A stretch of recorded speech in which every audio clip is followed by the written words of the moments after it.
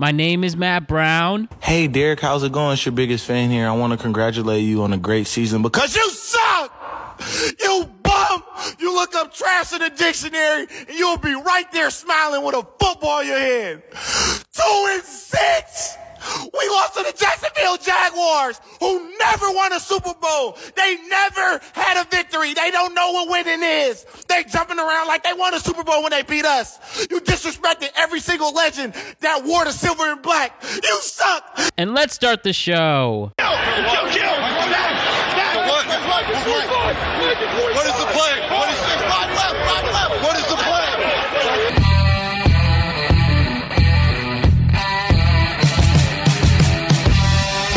The world is a better place because you are here to join us. My name is Matt Brown, and I am the host of the Productive Conversations podcast. It is Wednesday, November 9th, 2022.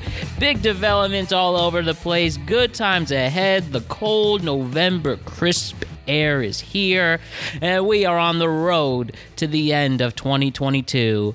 And before I tell you something cool that happened to me, before we cover the National Football League, just want to remind you to like and subscribe to the Productive Conversations podcast on all podcasting platforms and YouTube. And don't forget to check out exclusive content regarding this show on productiveconversationspodcast.com. And don't forget to check us out in the world of social media. We're on Instagram at Productive Conversations Podcast, Twitter at ProdConvoPod. We're on TikTok at Productive Conversations. So lots to do, lots to get into, and lots of great content coming your way as we start a whole new chapter, a whole new era. We're back in the Jersey City studios. We're on our big comfy couch. We have our Crane microphone, and I'm going to be recording in Jersey City more often as we used to. And that's because I now have a new position. I have a new job. I'm working PR at a fashion company, and we are very, very blessed to have this development in our life. I mean, it was one hell of a year to finally get a full-time position, salary, and benefits. In fact, at the close age of 28 years old, I'm 27, I turned 28 in just about 6 weeks. I finally have my first full-time salary job with benefits. Actually, yes, my first salary job all in all. It only took about 5 years after college, but it really was worth every step of the way.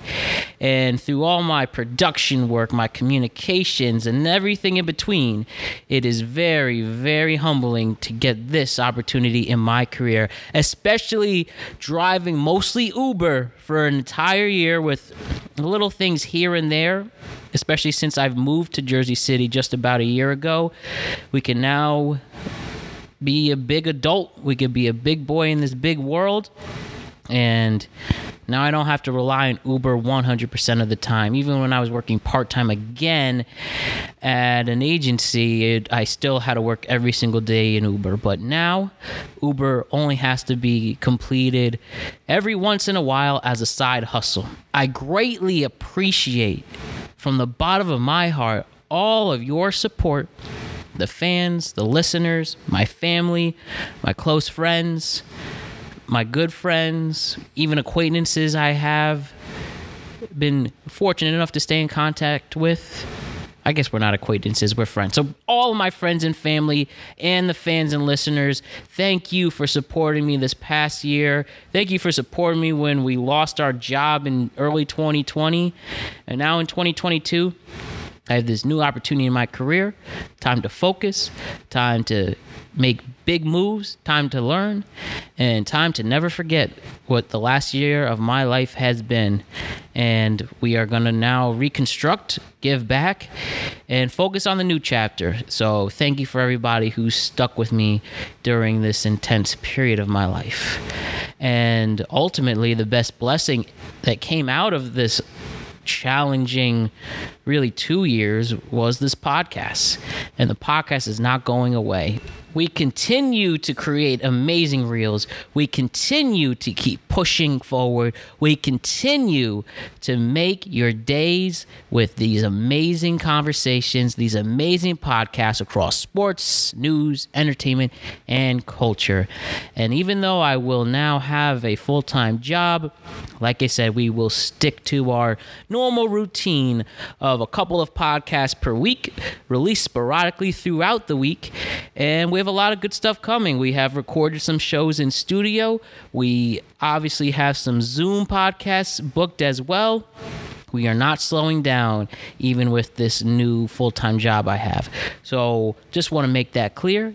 And we will kick it off with this NFL show with that. And I know there's only one show this week, just adjusted to my new schedule, and then bam, full throttle from there. So again, thank you for all the support. And now let's turn our heads and focus on other things like the NFL. It was week 9 in the NFL. Great show to start with in this new chapter of my life.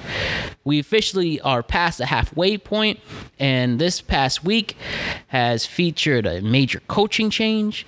It has featured maybe a risen Tom Brady, maybe a falling Aaron Rodgers, an absolutely impressive win from the New York Jets over the Buffalo Bills. Lamar Jackson had a heck of a game, even with most of his starting weapons on the injury report, and then some. And yeah, a lot of intense things took place in week 9 of the NFL season. So let's talk about this intense 9th week in the National Football League. Let's look ahead to week 10.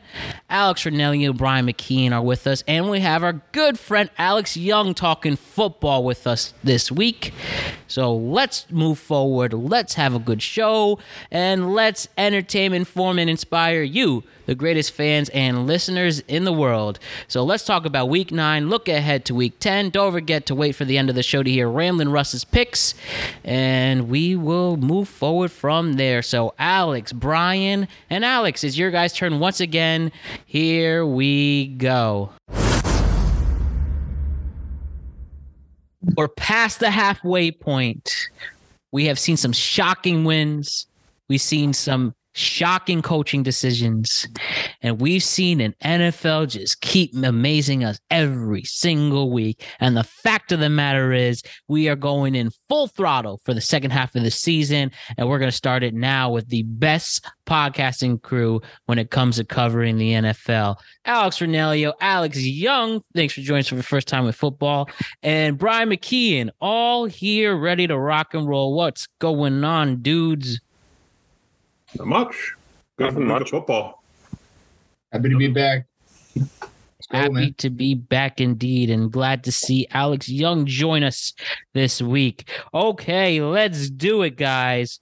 Let's talk about the most shocking upset, probably the NFL season so far. The New York Jets defeat the Buffalo Bills on Sunday afternoon. Who would have thought? For all the trolling we did, for all the embarrassments we point out, maybe there is something with gangrene. Robert Saleh helps lead victory, and the Jets win 20-17. You know, we witnessed possibly Josh Allen getting hurt. We saw the Jets take advantage of that. Zach Wilson was much improved, and, you know, even if he only threw to Garrett Wilson, it seemed like at points. But bottom line, get a huge division win, get huge momentum going into the bye week, and maybe now the Jets can be considered as a playoff contender. I was about to say serious one, but I don't know if I want to say that yet. But I'll throw it to you guys. How do we feel after this victory and this huge division win about the New York Jets? Do we feel that this team is worth something now? This defense is legit. Like, this is a legit defense with quality talent across the board. And the rookie, I've never seen a rookie class like show up like the way they are right now. Across all 3 levels of their defense, the rookies are really playing well with Sauce Gardner. Even Michael Clemens, the rookie D-end, is just like wrecking havoc with pressures up and down up and down the line, and like, you know, free agent acquisitions like DJ Reed, they're really making plays on defense. And for an offense that really is struggling with an identity from the run game and lack of, like, you know, consistency from Zach Wilson, they're keeping them in realistic situations and not having to do too much. And that's what happened in this game, and it showed. Yeah, I totally agree with that too.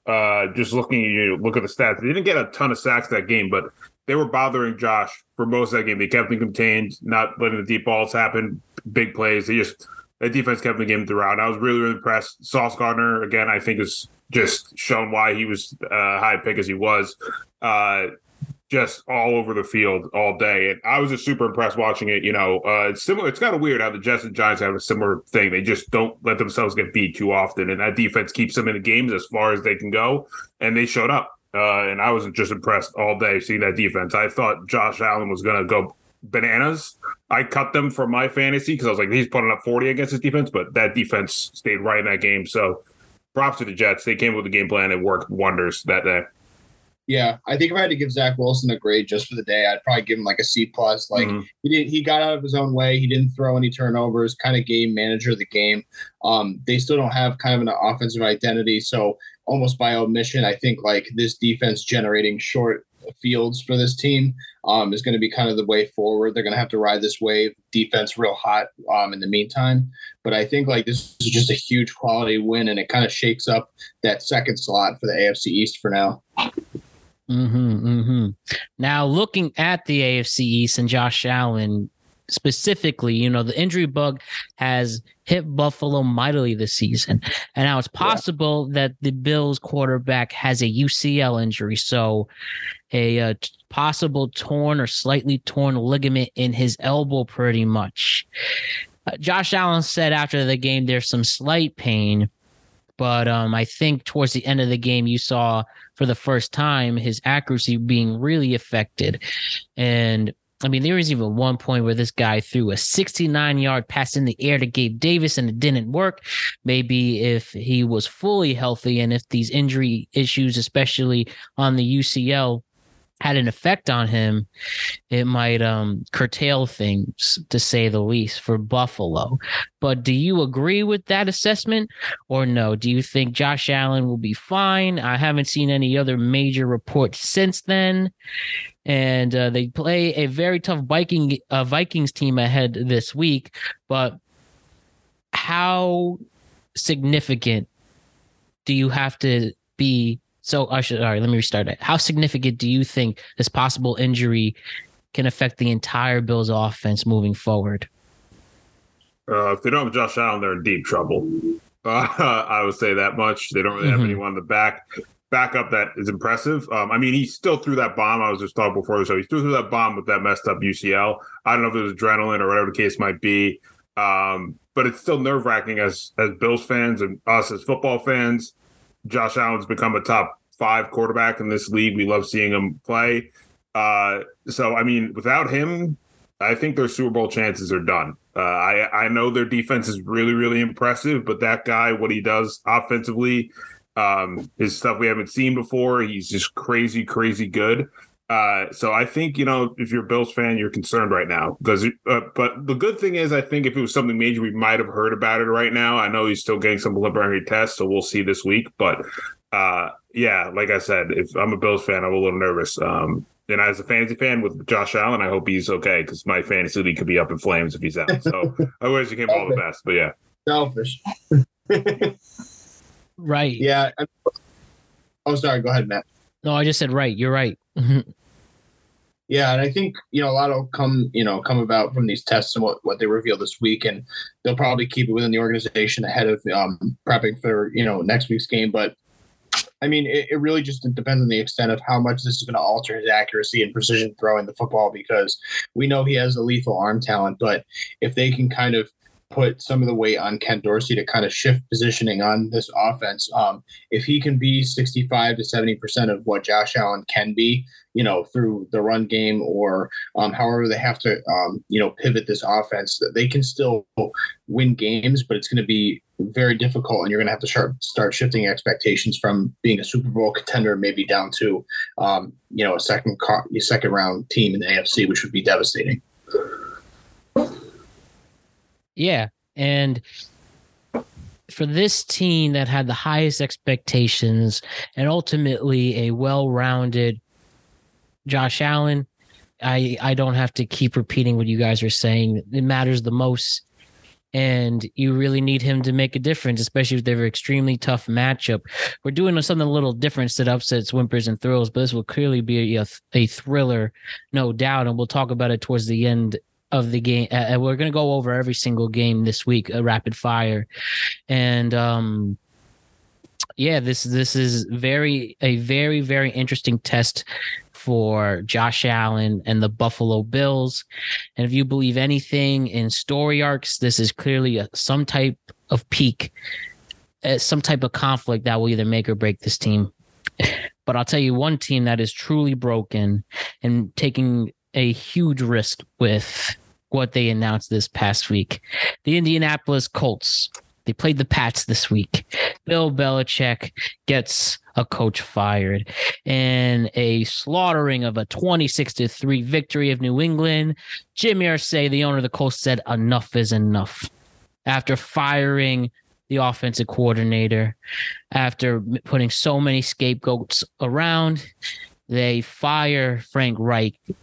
And, we'll talk about the game, of course, but first we have to talk about the Colts deciding to hire NFL Hall of Famer or soon-to-be Hall of Famer Jeff Saturday as their new head coach, who was previously working as an analyst for ESPN. He has no professional coaching experience, just high school. And with this, a whole new staff had to get hired as well. With not a whole new staff, but mostly a lot of major coaching changes were made. And I completely get the ridicule the Colts are getting, especially definitely for a lot of deserving candidates just get outright pushed to the side. And we could add this to the conversation as well. Especially for minority coaches, which definitely, puts a wrench in this argument now that, you can definitely make an argument about how minority coaches are getting passed up when you hire this guy who happens to be white and also just no coaching experience at all. And again, we'll add that to the conversation a little later on, but the Colts are really hiring Jeff Saturday to be the head coach for a game this week. And this is a weird one. This is just straight up weird, for lack of a better term. What do we think about the Colts making this decision and hiring Saturday after an embarrassing loss to New England this week? I guess Jim Irsay... Go ahead, sorry. I guess Jim Irsay really wants to tank because you're putting your team at the worst possible situation ever. And honestly, just embarrassing. Like I'm not upset with Jeff Saturday. He got a job. Good for him. Like, I'm actually upset for his legacy because he's going to look like an absolute clown the first 2 to 3 weeks of coaching because never done it before on a professional stage. He doesn't know game time decisions on the professional stage. And his play caller is brand new. He's never done it before at the age of, I think, like 30. Like, this is talk about an offense that was already bad. This is going to be terrible. There's no doubt in my mind, in my opinion, Matt Ryan will be put back in when his shoulder is fully healthy at this point because it's a new coach and they're going to say, why not give it another shot? It's mind boggling to me. It's like, if you were so, if you had to pass up every single coach besides Frank Reich on your current roster to go for Jeff Saturday, what does that show you then in your confidence in this coaching staff throughout the entire season, even in the preseason and the offseason? So like that means you had little to no faith before the season even started that any of them could be one day head coach caliber or just competent. So I think this was a lot of fool's gold this season on the Colts that we all believed a little bit. And I'm a little disappointed by the organization on how they have really botched the last 5 years post Andrew Luck. Yeah. I like, I couldn't disagree with you more just on this upcoming week's pick. I think Jeff Saturday is going to look phenomenal against my Raiders. I think he's going to look like world beaters, beating up on a pathetic, shitty team like my Raiders. But, everything else you hit on besides that, Brian, was like spot on. It just feels like such an empty promise, such a waste of planning and preparation from this organization. And I was really just kind of taken back and embarrassed by just how devolved this team kind of folded like a house of cards. I didn't think that being one quarterback away was really so far from their expectations. I thought that I guess my point is I didn't see the demolition of this team top to bottom on the roster coming so quickly than anticipated, because I thought that this offense and this defense was really elite, and I thought that they were just a quarterback away, and we were sold a real fake bill of goods. Yeah, I totally agree. I was same with you guys. I thought one quarterback away. I was a little nervous with them getting the older quarterbacks coming in. Not saying Carson Wentz is old, but hit Carson Wentz and then go Matt Ryan, and then things before that. You thought things were going to change, and it didn't. But just the hiring of Saturday was shocking when you have coaches on the staff that had previous head coaching experience. You bring in a guy like Saturday, unproven, who doesn't even in high school as a high school coach doesn't have a great track record. You bring him in, and now he has to coach a NFL team. And I understand he was a great player, but again, you're kind of throwing him to the wolves and think this is going to be the solution for your franchise, and it's not. Could he have some great moments here and there? Yeah, sure. But this team is an absolute disaster right now. And to bring an unproven coach to this, it just doesn't sit well with me. I was like, they'll have Bradley or John Fox for the rest of the season. Then I was like, who? Who? This is who you bring in? It's just a mess right now. I'm not surprised. It just seems like the Colts just can't get out of their own way right now. It's a shame. Growing up, we knew those dominant years of the Colts, and that's how we knew them. They were just a great team with a great quarterback, and then they strike it again with Andrew Luck and the shock drama, and then everything after Andrew Luck. It's really, if you look at that timeline, like ever since he retired, that team has no idea what they're doing.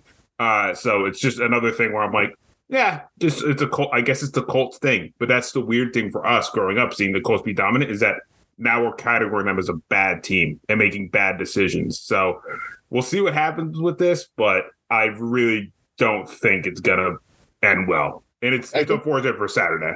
I think the Jeff Saturday hiring, it's almost like when you go back to like a university reunion and they have like a guest speaker, and the only people they can get to guest speak is like an alma mater that's like middle of the pack from his graduation class. It's like, this is the best you guys could do. It just seems almost like they're just throwing everything in the kitchen sink at it because they're very desperate right now. I will say that he's going to look like a world beater for this week, and then they're going to get the shit kicked out of them the next 4 or 5 brutal schedule. Yeah, it's funny how they're playing your team, Alex. We'll get into that more down the line, too, when we talk about the Raiders. But I know it's not easy to talk about, but it should be mentioned that, NFL's had a problem hiring people of color head coaches. And when you see this, well, you kind of make their argument for them. And,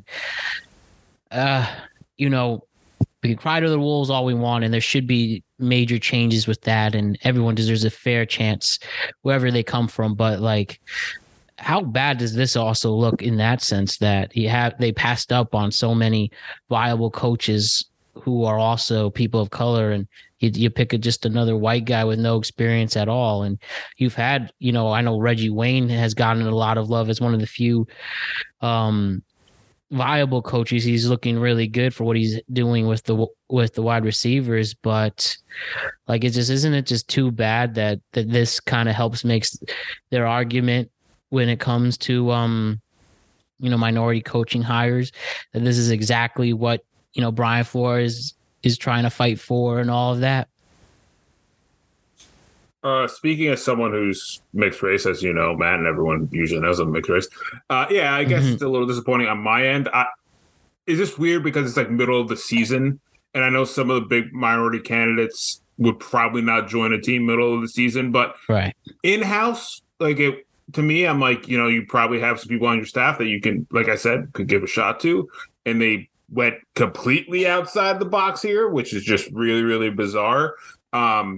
If it all goes well, sure, maybe Jeff Saturday deserves it, but at the end of the season, when there's a bunch of minority head coaching candidates, they better be bringing in 3 or 4 of those guys in for interviews. I think, like you said, there's drastic changes need to be done, just because the numbers are so skewed. And I think there's a bunch of candidates that deserve shots and they don't have that. But I think with this argument, it's a little bit tough because it is a mid-season, and to get a guy to leave the staff on another team to go there, like an Eric Bieniemy or whoever, names like that who we've heard in conversations before, would be tough. But like I said, I think if they did at the end of the season, they have to bring some of those guys in. It really needs to happen. It shouldn't just be like, I'm filling my quota like we've seen in the past. Like, I brought one guy in. It needs to be at least a couple candidates. And who knows? If they think someone else deserves it, they deserve it. I have no place to say who deserves what, but I think there definitely needs more opportunities, because to me lately, it just seems like, yeah, this is just the minority bringing in,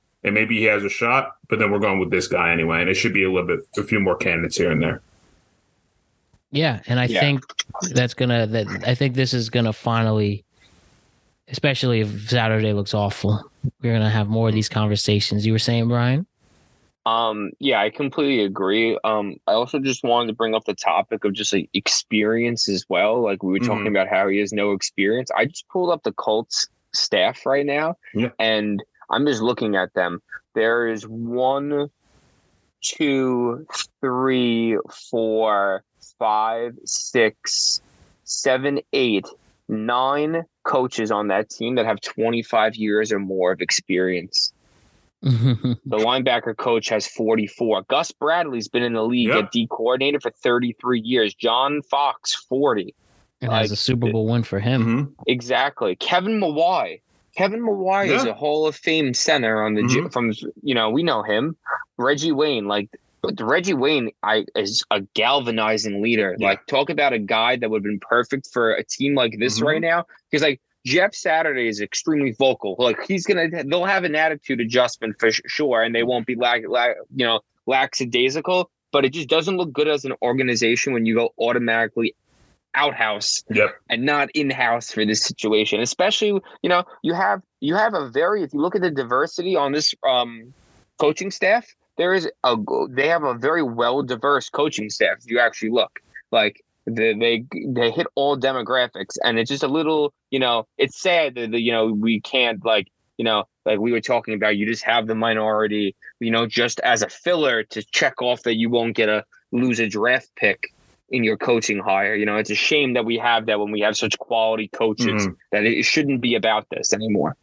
Well, and you already, like you mentioned, Brian, like you have such a multitude of options just in terms of like experience on that roster that are in-house already to pick from. But you go with a guy who just got out from TV, and we know how that's gone in experience in recent past. It's like guys that are in TV, while they may have played, they've already been disconnected from the game for so many years. They don't know what's going on. So they have so much catching up to do in such a short amount of time. Absolutely, guys. Absolutely. Good stuff. And just quickly on the other side, the Patriots did win again with Mac Jones this time. And, they got two major wins back to back, which they really needed after an embarrassing loss on Monday night against Chicago. And do we feel that the Patriots can now get in at least a more comfortable position moving forward and make themselves a playoff team? And this clearly Bill Belichick's most difficult year coaching, at least since Brady's injury in 2008. But I think that the AFC is, I'm going to say this is the one year where I don't see the Patriots They're so up and down, and I just see Miami's cruising. And I know the defense has been giving up a lot of points, but that offense has been clicking on all cylinders. And you have the Bills, and we can't discount the Bills. But if you look at the Patriots' remaining schedule, they play the Jets again.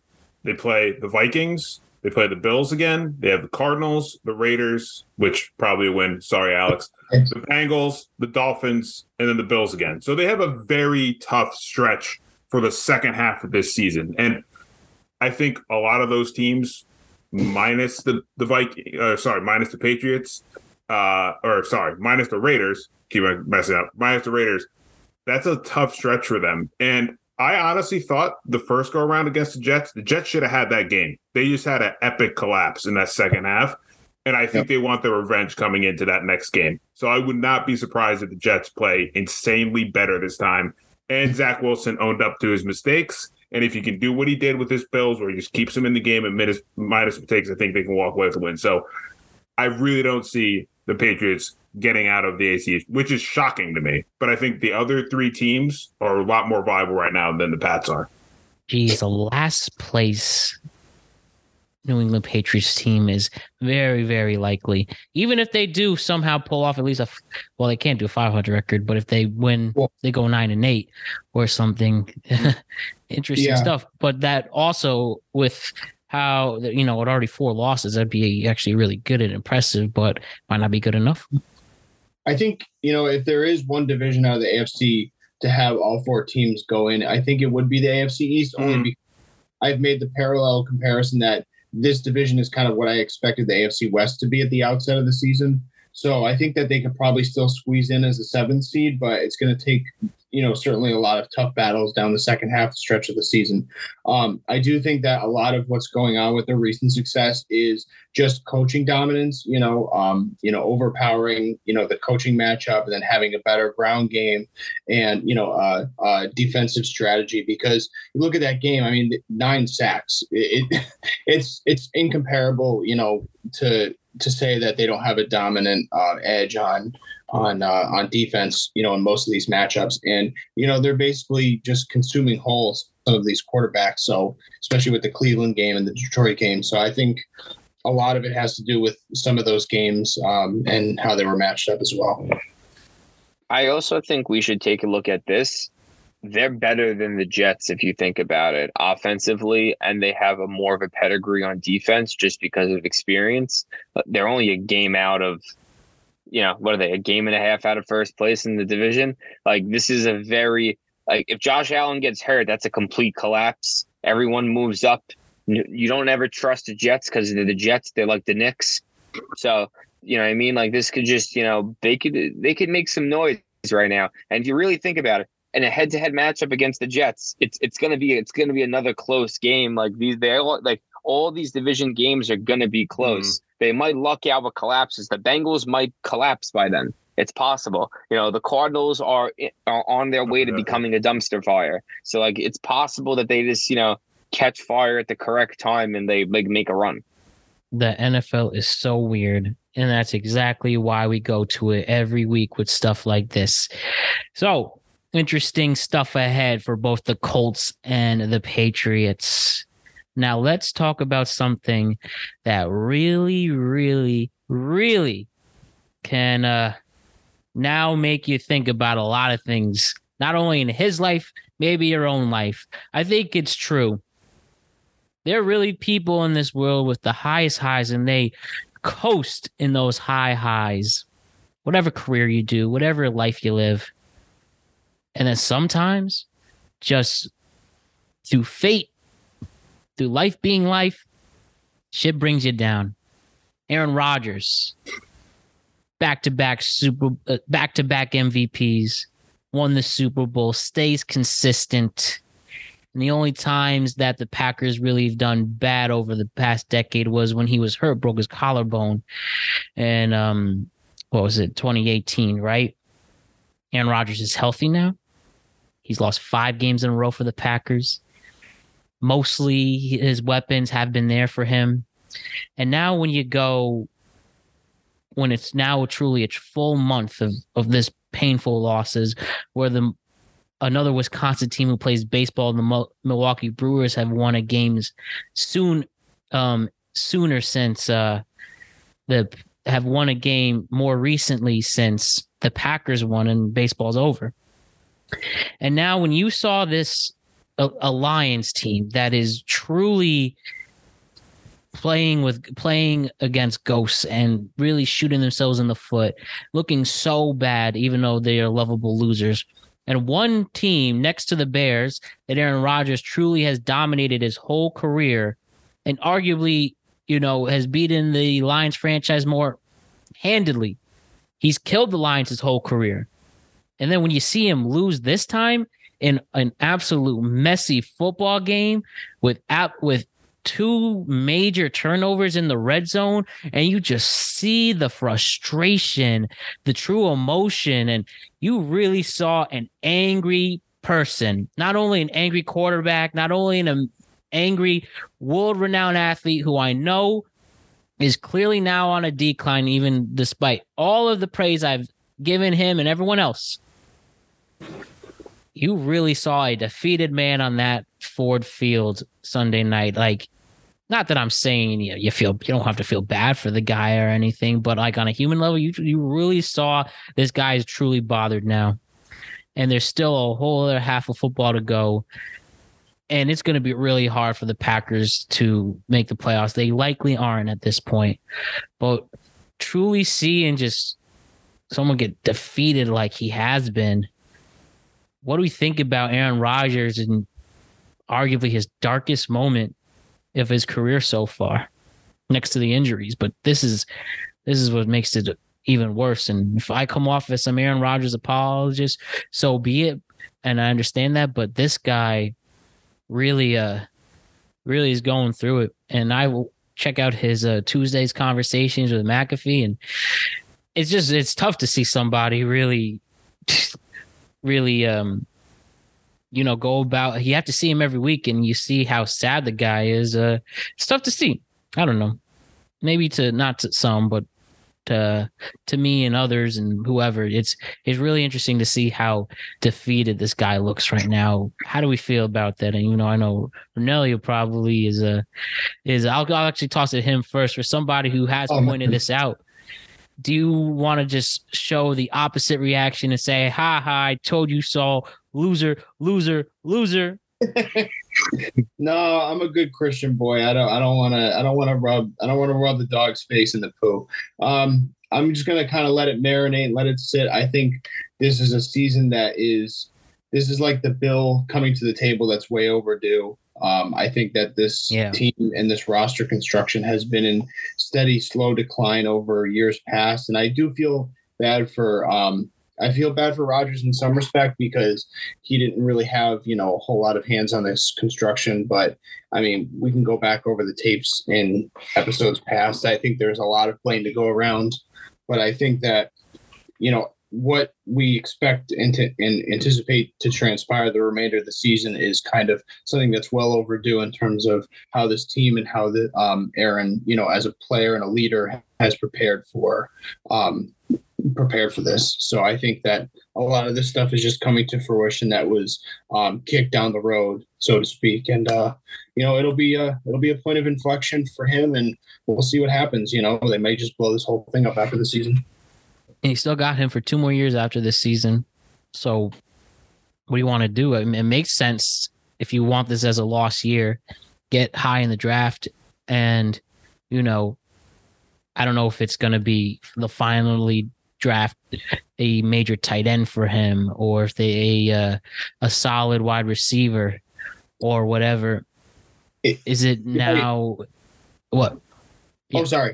Well, I was just going to say, if I had to guess, like if I had to put my tinfoil hat on, I would say that this would be the year that he walks away and retires temporarily, almost like a Brady situation, and returns back with either a new team or with the Packers organization 2 years later when things have settled, because clearly there's more on his mind, more distracting him outside of football that he needs to just quash or take care of, or whatever that case may be, whether that's getting married or, doing things out on the road, like doing more mushrooms and doing all this crazy shit. Like if that's what would fulfill him, like, go do that, clear your mind and come back to things if you feel that's necessary. But it feels like there's just too many things distracting him. And I think that maybe taking some time away from football, because we've seen like quarterbacks with, the health and nutrition and wellness, like you can extend your career another 4, 5, 6 years with the proper dedication and tools at your disposal. So I don't think losing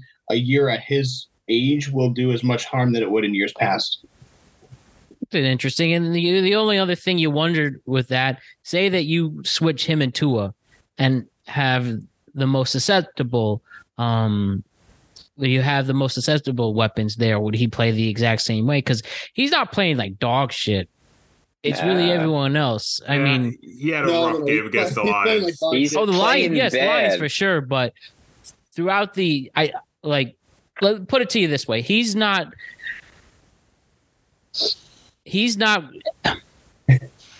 Want to toss it over? Maybe when I really think he's 25th.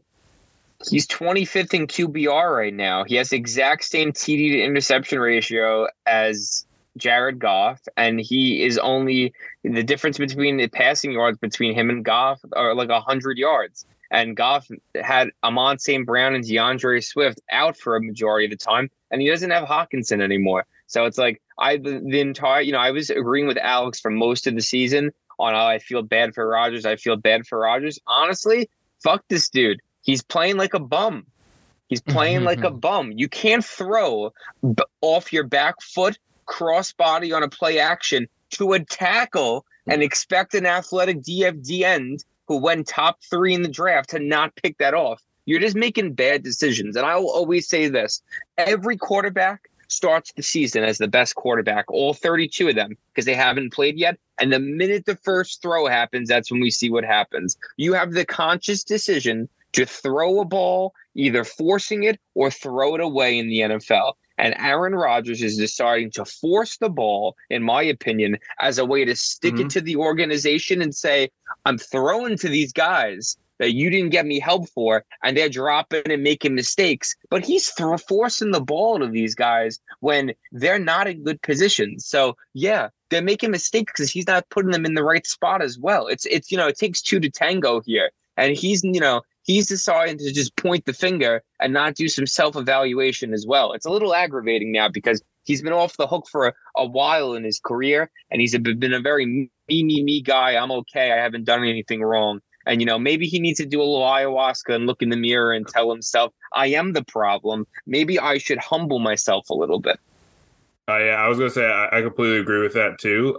Also, just real quick, I think the biggest lose-lose of the year is the Davante Adams trade for them. I think clearly Rodgers is – and I think Davante Adams wants to be back in Green Bay, and Aaron Rodgers definitely wants him back in Green Bay because I think he is doing throws to say, this is why you should have kept Davante here and paid the man, because he would make those catches half the time. And then you saw that in the fourth quarter of that game. He was throwing things off his back foot.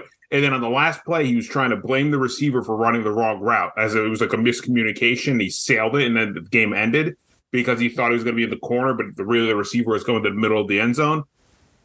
It's just aggravating at this point, just seeing this, because it only comes to some point where you can blame the receivers, right? Being a Giants fan, I could blame the receivers for drop balls because I know these guys aren't high draft picks. But when you have talented rookies and they try to get you some pieces here and there and veteran receivers, it can only go so long for you to keep on being like, I don't have receivers. They keep on throwing receivers away and all that stuff. It's great when you had Davante Adams, but now you don't have him anymore. You have to adjust, and you have to take the blame on yourself that you're not performing well. You threw 3 picks against that Lions defense that has given up a bazillion points. I mean, the Lions offense can score, but their defense cannot handle anyone. And you walk away with 9 points against that Lions defense. 9. It's ridiculous to me. And just looking at some of his Lions stats, because we were talking about it, he's now 18-7 versus the Lions. He's thrown 53 touchdowns against them and now 11 picks. He used to dominate them. In this game, you're like, oh, he's going to do it again. Nope. So, and you continue. Sorry. No. I was just going to say my last point real quick, Ryan, before you go back to you. Is like he has to look at himself in the mirror first and be like, I have to make adjustments now. I can't blame anyone else. But Brian, you could have it. And he can't complain that he doesn't have weapons. Allen Lazard is officially a number 1 receiver in the NFL. The man makes plays every week. He's the only person I know that's consistently had a touchdown almost every single week. He's been healthy in the NFL. Besides Nick Chubb and Derrick Henry, most players can't say that. Robert Tonyan is a top 15 tight end. Aaron Jones and A.J. Dillon are capable running backs. Aaron Jones, in my opinion, is a top 5 athlete in the NFL just because of his versatility. It doesn't make sense anymore. Also, this is also falls on coaching. I'm sorry, but Aaron Rodgers can't be the leading rusher with 40 yards. Yeah. Can't happen. No. I mentioned this in the preseason when we talked about this. Aaron Rodgers consistently has said this offseason how he hates the offense because he grew up in a West Coast offense. And I honestly think he got McCarthy fired. He's trying to get LaFleur the boot. This is my opinion. Hearing not a lot of good reviews with LaFleur. A lot of people upset in Green Bay over what he has been doing this year. So a real big mess in the cheese land. Now let's talk about the other quarterback who go hand in hand in evaluating, is he washed or not? And you know what? After this week, maybe he got a little more left than Aaron Rodgers for sure. Tom Brady leads his Buccaneers offense, and they defeat the Los Angeles Rams, who are on their way to being a real forgettable team in this league. 13-6 could have gone either way, but some bad late game execution from Sean McVay has led to another bad loss for the Rams. So Tom Brady looking like his old self, throwing for over 275 yards, gets a touchdown in there. Even though they definitely don't have a running game whatsoever, and the weapons he had are underperforming as well. But a win is a win, and Tom Brady is very lucky to be in a very bad NFC South division. And we go back and forth with that division on who's going to be good, who's not. We thought last week maybe the Atlanta might have an edge to them, but they lost this past week too. And Tom Brady takes advantage of it. So does Tom Brady have anything left after this week? And even though maybe we might even say, we might even take it back next week, this upcoming week, if he loses again. But for now, is there any inkling that Tom Brady has anything for this past week? Or did he just take advantage of a weak team? I'll quickly say that. I was impressed. Yeah, it's classic Tom Brady. Moment shines. The man's been amazing in the 2-minute drill. But where was it for the other 3.5 quarters? Just asking. Yeah. And that was the key thing with me. Just looking at both those teams, the main thing. I have a friend who's a big Buccaneers fan. Their offensive line is horrendous. And the same you can say the same with the Rams, and that's why they're struggling. You have 2 older quarterbacks on both teams with struggling offensive linemen, and Brady just can't be Brady. He doesn't have the time to do that, and he's older, and he, obviously can't run, and barely ran anyway when he was in his prime, right? I was telling my friend who's a Bucs fan, I said this could be the moment. Like that could be the moment that turns the season around for them, and they start clicking, and they had a positive end of the game, and vintage Brady's back, but we just aren't seeing the Bucs like we used to, or Brady as we used to, where he's just consistently steady for 4 quarters of a game, and he keeps you in position. It's just like one spark moment here and there, and it's like, oh, okay, there he is, and that can be sustained for a whole season, right? That's not conducive to a Super Bowl winning team. When he won the Super Bowl with the Bucs, it was just like he was electric that whole year, and now it's just like a flashes in a pan moment. So, could that game-winning drive be a moment to propel them to success? Sure, but we have to see this team be consistent for 4 quarters, and so far this year, we haven't seen that at all. Yeah, I feel like a win like this just kind of feels like a Band-Aid on an open wound. I think that it was a lackluster win, to say the least. I think that they got a lot of improvements to do, especially, clearing out that IR that's piling up now. I think that, Brady throwing 58 times is definitely not advantageous. They got to fix the running game somehow, some way, even with a provolone cheese offensive line. So, I think for Tampa, I think leaning on that defense, particularly when you have 4 sacks against this team like the Rams, that's gonna help give you short fields and easy opportunities. But they got to capitalize. They got to find ways to dial up something else. I think Byron Leftwich needs to sit down with Brady and kind of figure something out in the interim and try to get this offense back on track, because I think this division's still wide open. I would probably lean towards Atlanta right now, but again, I don't necessarily trust Arthur Smith over Todd Bowles and that Tampa team, so it's difficult right now. I'll tell you, man, a team that needed Jeff Saturday more than the Colts is his Buccaneers, man. His offensive line is atrocious. I'm actually embarrassed to watch them run the ball. But there's also they don't help themselves. When you have a bad offensive line, you do 11 personnel and you have a running back and a tight end, or you go 12 personnel and you have a tight end and a fullback and a running back. And guess what you do? I pro up the middle and you get yards, especially with a bell cow like Leonard Fournette. This team should be playing like the LSU of old with him running the ball. You have to play towards the strength of your team, and they cannot do that, and it aggravates me. This team is built off strong run and play action. They lost Gronk and they lost offensive linemen. So it's let's not block anymore and let's go to a spread offense and just try to air it out. We got Mike Evans, who is the worst wide receiver in the league because he's just, a freak, but he doesn't show up. He's hurt. These are issues. They need to find their identity and they need to do it quick, because this could be the pinnacle moment where the lights go on in Brady's head. He just got his new penthouse in Fort Lauderdale, and he's partying it up right now. He's single man, and he's ready to go on a tear. Off a bye week, too. Off a bye week. He's on a tear right now. The man is literally walking in playing roulette, putting all his money on red and going. It's time to now give him the fuel for this. I'm sure once he hears your rant, Brian, that's exactly what'll happen. It's got to give them the energy.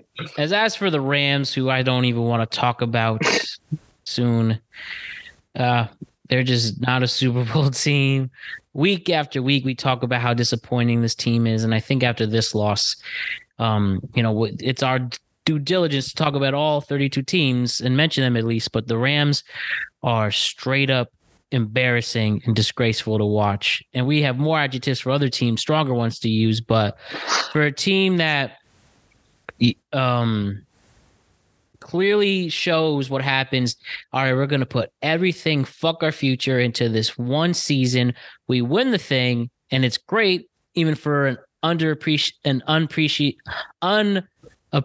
city and fan base like the Los Angeles Rams fan base. You now see this team that just doesn't make any sense. Their defense gets beat easily. Matt Stafford, we thought he was going to get a resurgence, and maybe that resurgence has only been a year resurgence. Hey, good enough, right?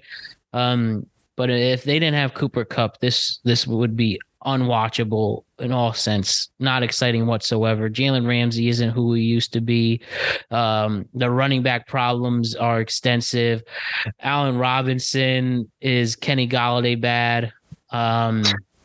Sad. Bobby Wagner, too bad that he goes to his hometown and it's just not the same. I'll tell you this, though. This is what this team really makes me think about. Is it better to win a Super Bowl and be bad the rest of the decade, or pull Uno reverse card and be the Dallas Cowboys and win 10, 11 games this season and lose in the wild card? What's better? That's so weird.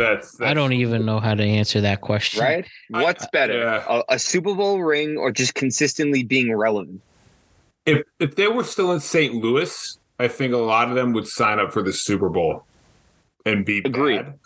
Yeah. It's just so weird to me that the LA Rams are kind of like the celebrity team now in LA, and and all that stuff, but they don't have the dire. There's still probably some really big fans there. Don't get me wrong, but like St. Louis, that place would be rocking right now, and I think they all team up for a Super Bowl win.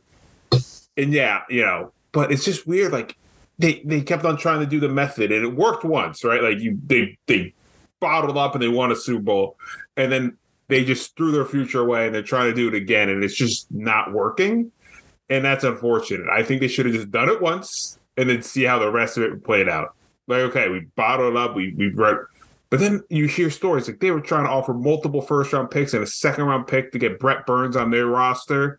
And that's not like a key thing that they're missing right now. Like we said, the similarities, Bucs and the Rams, their offensive line's terrible, and they have two old quarterbacks behind them that just can't move. So you bottle the pressure, and there you go, right? And we see Stafford not be the player he used to be.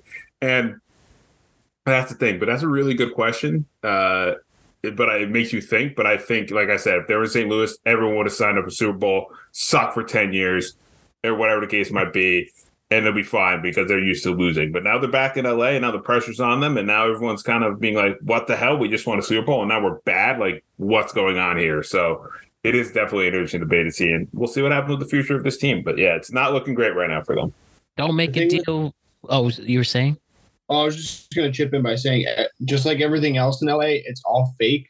So you gotta look at this team and assess them artificially as well. They were kind of constructed, as almost like a paper tiger. They had one phenomenal season where they broke through, but I don't see this construction of a roster lasting more than a year or two because of the fact that they went all in. And then you had Whitworth retire, you had OBJ walk, you have injuries all over the place, and you haven't had production from guys that you brought in that you expected to produce.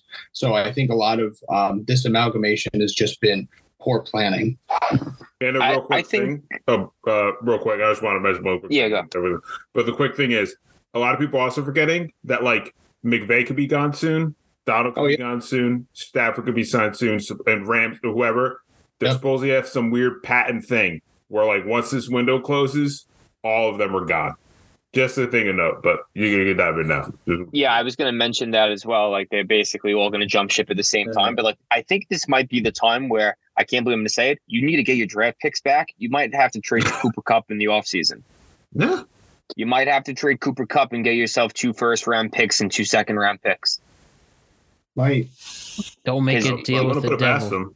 Yeah. You know what I mean? Yeah. You got to do it. You're gonna need to do it. And like I also like this team easily. If they love selling their draft picks. There's no reason why they couldn't have gotten Calvin Ridley. Yeah. From the Falcons. No reason. Sad. Let's continue the sad theme. Okay, I want to play you something off of NFL hate memes. Look what somebody DM'd Derek Carr. Oh, please. Oh, it's your biggest thing here. I want to congratulate you on a great season because you suck. Pass in the dictionary, and you will be right there smiling with a football in your hand. 2-6. We lost to the Jacksonville Jaguars, who never won a Super Bowl. They never had a victory. They don't know what winning is. They jumping around like they won a Super Bowl when they beat us. You disrespected every single legend that wore the silver and black. You suck. You suck. We got all the great receivers, this great stadium. For what? For you to be a bum and get 2 wins? 2-6? Are you serious? We can have a crackhead fresh off the street, and he will get at least 5 wins. At least. You suck. Retire. I'm done being a Raider fan. I can't even argue with people when they call us trash because we trash. When we have you as QB, you suck. Hey, Derek, how's it going? Did you take that? Did you record that from my bedroom last weekend? I'll just say your thoughts, Alex. After losing to the Jaguars this past week and blowing another game again. Oh man. Fire everybody. Bye-bye. Everybody that's not named Devontae Adams, Josh Jacobs, or no, that's about it. Fire everybody else. Fire Waller? He's hurt all the time. That's true. That's the problem. He's got a good heart. He's got a heart of gold, but If you can't get on the field, then don't even bother. It's so sad, man. The expectations were sky high. McDaniels is just such a phony, such a bust. He should never coach again in his life. Doesn't matter what level of coaching, unless he's a Patriot. Like, I'm so dead serious about it. I don't wish ill on his family or him or anything, but he has just brought so much embarrassment and disdain to this team that was just so riding high, like off the playoffs last year, literally being 3 or 4 snaps away from beating Cincinnati. And it's like, you can't even get a win against Jacksonville. I mean, they look like dog shit out there just on offense. Like, it's bad enough that the defense has holes and is horrible in the red zone, but the offense was supposed to be the shining beacon of this team, and they can't even move the ball. It is just an embarrassment. Just the way they collapse in the second half is all coaching. It's just nothing short of a disappointment every week. I don't think there's much else to add to that, except Alex, you have something? I was just going to say, I knew McDaniel that was going to be a disaster when it happened. And the Raiders should have saw it, but they're like, oh, shiny toy. Yeah, let's bring him in. And it's like, can you not see, like, history repeats itself? Like, why do people not realize that? Like, he leaves the first time, it was a disaster, goes back into the wing, it's a success. Why would you think if he leaves again, it's going to be a success? Yep. He is a tremendous offensive coordinator. Don't get me wrong. But he is a terrible head coach, and it's showing again, and you have all these weapons, and they're one of the worst offenses I've seen. I was like, oh, McDaniel, perfect. You got Devontae, Jacobs, Waller, other weapons that you got a bunch of good nothing. So I don't know why they did it. It baffles me. If you really think about it, this team was built like that early Randy Moss Patriots teams, like Randy Moss, Devontae Adams, Wes Welker, Hunter Renfrow, Gronk, Waller, Josh Jacobs, Curtis Martin at the end, and Corey Dillon. Like, what's going on? It's not even Derek Carr's fault because, like, he did play a decent game. It comes down to, I think this offensive scheme does not fit these players. And there is a quote from last year from Hunter Renfrow saying he would not get drafted into the teams that had typical offenses because the way he runs routes is not the typical route tree. He plays off of reading players, not off the route tree. And you could see this every single week because Hunter Renfrow looks like a bum compared to previous seasons. He's not being productive at all. And I think that's what's really killing this offense is the lack of the Cole Beasley, as the Dallas fan, that's what I always think of. Cole Beasley always got 3rd and 3s, 3rd and 5s. He got you the slant, got cracked and still held on to the ball. That's what Renfrow does. And they're not getting that anymore because they're not scheming him to his best of his abilities. And that's where I think they're losing most of these games because they can't extend drives because their drive extenders are not put in the correct situations. You can't rely on a 50-50 ball all the time. It does not work. It's why it's called 50-50. Yeah, it feels like they're just not even built on solid ground anywhere. I really feel bad because you get like maximal effort from a guy like Max Crosby, and week after week, it's just completely wasted. And it's just amazing that they keep parading out the secondary in this defense and expecting any different results from the week prior. And it's like they look worse every week. And again, it's reduced down to coaching when you see these second half collapses because that's all preparation, that's effort. And you're supposed to make second half adjustments, and he's just a phony.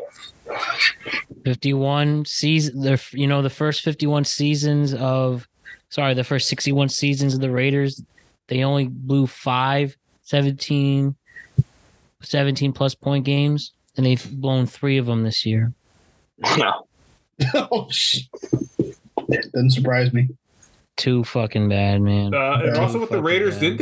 Didn't they just set something? Didn't they just cut another first round pick? Jonathan Abram. Jonathan Abrams, right? So I'm trying to think. It's like so what now? 6 years in a row that the players who they selected in the first round is no longer with the team. They whiff everywhere. But here's also this is really how you know they're in bad coaching. You know what happens when a safety isn't playing well in coverage? You move him to linebacker, and they didn't even do that. That's how you know there's bad coaching. Jonathan Abram hits like a house. He's a tank. play him in the box and the inside if he's getting exposed in coverage. Like, it's just like, where's the coaching decisions here? Like, where's the common sense? Yep. Yeah, I'm just looking at their first round picks for the last few years. Oh, so bad. It's so bad. Gary Conley not there. Kellen Farrell bust. Jonathan Abram cut. Henry Ruggs cut, obviously. Damon Arnett, Alex Leatherwood, both cut. Insane. Like I said, the NFL is a real animal. The Chiefs and the Titans played. Malik Willis got the start, and all he did was pretty much give it to Derrick Henry. Kept the game competitive, but the Chiefs pulled off the victory, 20-17. And, shouts to Mahomes once again, putting the team on his back, using various receivers he has to have 446 total passing yards. He had 43 completions on his own. Oh, man. Chico. Now it was a little too close to comfort. The game did go to overtime, and I think Vrabel is so underrated for keeping his teams competitive, even with the various injuries they've had. But, a win is a win, and the Chiefs pulled it off. I guess the big, what else can we say about the Chiefs? They know how to win. They have various players, and Mahomes just shows why he's a top 2 quarterback in this league. He just makes it work. So I don't think there's much to really analyze in that sense. Mm-hmm. But for the Titans, though, it's a loss, but some may even say it was a moral loss, because this is even if, say, for some reason at 5-3, they make the wild card and fall short or whatever, but or maybe they just lose close games. But you guys got to give credit to Mike Vrabel, what he does. Very, very good coach. And you always wondered, what would Derrick Henry be like with a legit quarterback? And, he's still got a long ways to go to see if Malik Willis is going to be the guy. But how about what Mike Vrabel's been able to do with his Tennessee Titans? It's absolutely amazing. Like, if Ryan Tannehill plays this game, they probably beat the Chiefs just because they get those third downs. Like, they're not relying so much on the run. And if you even look at it, like, they only they ran the ball 29 times and they threw 16 times. Like, they really didn't have a lot of offense going on. The defense really, they lost this game because their defense was exhausted. Like, I hope these guys take a nice nap for a little bit after this game, because they got their asses kicked on defense just because of how long they were on the field. And this is a depleted offense with no big name receivers or anything because of the AJ Brown trade. But guess what? They're getting draft picks. It's a good wide receiver and tight end draft. This is a team that might want to trade up and try to get that tight end from Georgia. I forget his name, but he's supposedly going to be like a top 10 pick, who's lights out. I don't know if Derrick Henry's ever going to play well with a good quarterback, because I don't think that's Vrabel's kind of offense. I think he's more of a Patriot type kind of guy, run the ball, play hard-nosed, smash mouth football. So, Derrick's going to always carry the ball and see, he's going to be the number one option at all times, and the quarterback's going to play second fiddle. So it's going to always be, in my opinion, a hard free agency market for a quarterback. Yeah, real quick, the tight end. I'm a Georgia fan. Were you talking about Brock Bowers? Is that the tight end you're thinking of? No, I can't think. What is his name? I'll look it up. Yeah. There's a couple good, obviously a Georgia fan, but there's a lot of good weapons on Georgia's team that they'll be drafted. As you saw, their whole defense was drafted last year. There's going to be a lot of good offensive weapons this year. But no, if you told me that Malik Willis is going to throw 16 times this game and the Chiefs or the Titans are going to be within 3 or a chance to win, sign me up for that. I think they still don't trust him right now, but there was some moments watching Willis, and I was watching that game intently just to see him play. There were some moments that I thought he was impressive. He made some really good throws, but there's some other moments where you can kind of see he's still learning the game. But for what Vrabel does, I think that guy is so underrated. I think he's going to be a coach in this league for a really long time. I think he's in the perfect program. And like we said, that AJ Brown trade, if they nail those draft picks and get some more talent on this team, I think everyone should watch out. They're consistent contenders. I think the Tannehill injury does obviously hurt them. We saw that, right? There was just some moments where they were kind of nervous to trust Willis, where I think in Tannehill they can say, okay, on this throw, we can trust you to make these plays. But with Willis, they were kind of afraid that maybe he would be a little behind or rush it or, try to play hero ball. So they're very reserved with him. But for what Vrabel does, that team is so consistently good. And I think going forward, I think that team is going to be really, really solid. And, I know they're missing A.J. Brown. That was their kind of security blanket of a receiver, but they made the move when they did. And if they turn those picks into some solid pieces, I think that team's the Super Bowl contender for the next few years. So I think, I don't want to, delay the kind of the inevitable point. I think this was like one of the greatest coaching duels in a regular season game, in recent memory. There's some that we could look back to, but I think this is definitely one of those up there. But I think what this game really boiled down to, if you look at the numbers, I think Tennessee just simply ran out of gas defensively. I thought they had played a lockdown game in the first half. By all available statistics, they did a really solid game. I mean, I know that the passing game blew up, but a lot of that stuff was, large chunk yardage in the second half. And I think that this team kind of just broke down. They were really exhausted and tired. And I thought that this was just kind of a grinded out game until the second half concluded. So I think that, these are two teams that are going to be in contention towards the end of every year in the AFC. And I really, I have a lot of faith in Vrabel with this organization as long as they can stay healthy. But I think this has to be an offensive the offense has to run through Derrick Henry for the future, no matter who you draft or who you put in there schematically with the quarterback. Let's talk about last point. Last comment. Throw all your money at Lamar Jackson in this offseason because this offense would thrive having a quarterback. That'd be nasty if he was there. I know you drafted Willis, but that's you got to think big picture. You would need to put all 11 guys in the box to stop the run. Yeah, even then. Another thriller. Miami and Chicago, where we've seen Justin Fields have a historic game rushing. The man rushed for 178 yards, more than his passing yardage. Kept it close. Maybe Chase Claypool even only had 2 receptions for 13 yards. Rejuvenates this offense. And a Bears team that made a lot of moves during this season already. Well, the Dolphins keep the momentum up. Tua shows that when healthy, he is a really, really solid quarterback in this league. For Chicago, I think we should talk about how Justin Fields, maybe even if the record isn't pretty, he at least has earned another year in this league, right, as a starter. Mm-hmm. We all have a group chat. What I text on the way home from work today is we all have to apologize Justin Fields because we were doing him dirty for a couple of weeks for most of the season because of the lack of production. And I'm going to eat my own words and say this man is proven week by week in the last 3 weeks that he's legit. He can make plays. He's a drive extender. He's in a mini Lamar Jackson, making moves, making plays. He's efficient too. 17 of 28 is, against this Miami team, who does give up a lot of points, but their cornerbacks are, I would say, their veterans locked down.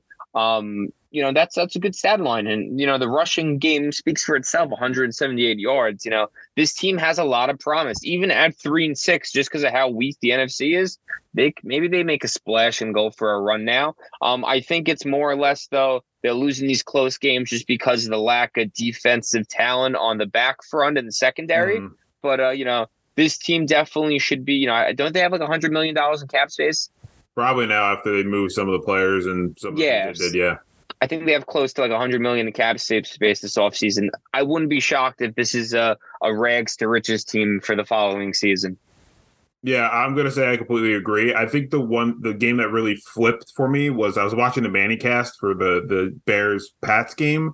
And for me, just seeing how they were reacting to him. And for me, I was never a hater of Justin Fields. I was just always confused on why the Bears didn't let him be who he is, which is just a game wrecker with his legs. He can throw the ball. He's accurate. They kind of kept him reserved. And then seeing him in that Pats game, I'm like, oh, okay, the Bears are finally letting him loose. And then what you saw against that Dolphins game, I'm like, this is what this dude can do.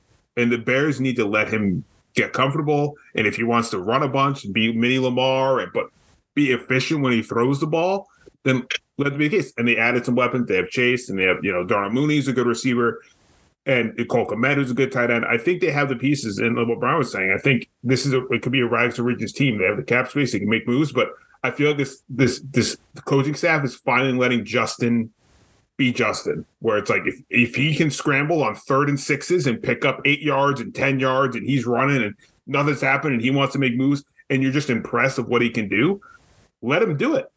Let him be him. And you saw that in the Dolphins game when he is so comfortable when he was just like, I don't have anything, but I'm getting 5 yards. To the point of the Dolphins coach, it was really funny, but McDaniel literally was like, stop scrambling. And he said that in his press conference too. He's like, I told him to stop scrambling. And he's like, he just wouldn't. It was annoying. And I was like, this is what this Bears team could do. Like, Justin Fields is going to annoy you the same way as Lamar Jackson annoys you. You're just like, I put all the pressure on him, but next thing you know, he's running for 17 yards. And I'm like, I can't do anything to stop him. And I think that's what you have to do with Justin Fields going forward. And I think that's what this Bears team is going to do. And I think they're going to be a really fun team to look at in the second half of the season. Yeah. And I think that was the push. I think there's more of go ahead first, Brian. Sorry. He reminds me of rookie year RG3. Mm-hmm. Like this team reminds me of that Redskins team. Like it's just that's all I wanted to say. It popped in my brain. But I think, more critically, if we look at actual, the prospects for this team moving forward, because now Green Bay's, kind of in a slump that they have a lot of questions. So it really just becomes a matter of, Minnesota at the top, and even them, they're a little unstable. How far can you go with this new front office? They got this guy, Ryan Poles, the new general manager. He's from the Kansas City tree. He was overseeing a lot of the drafting classes that they partook in the past, 10 years with that organization. So I have a lot more faith in him than Ryan Pace and the old GM and that old regime to kind of correct some of their woes and miscues and incompetence on the offensive side of the ball, because I know that they can do defense regardless of who's in there. But, having a little more faith in, this new guy, this new general manager and their sight set for the offense with Justin Fields. I think now you're seeing more of a willingness to kind of cooperate with, a college style offense, especially with these quarterbacks coming out. And for me, I just have questions with, his arm strength, but I don't discount the fact that they could put up points. Nope. No doubt about it. That Lamar Jackson, with many of his compadres injured, still pulls off a win on Monday night against the Saints.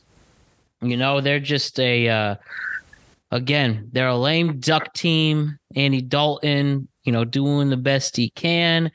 But Lamar Jackson shows why he's so damn good. And wait until he gets some of his players back too.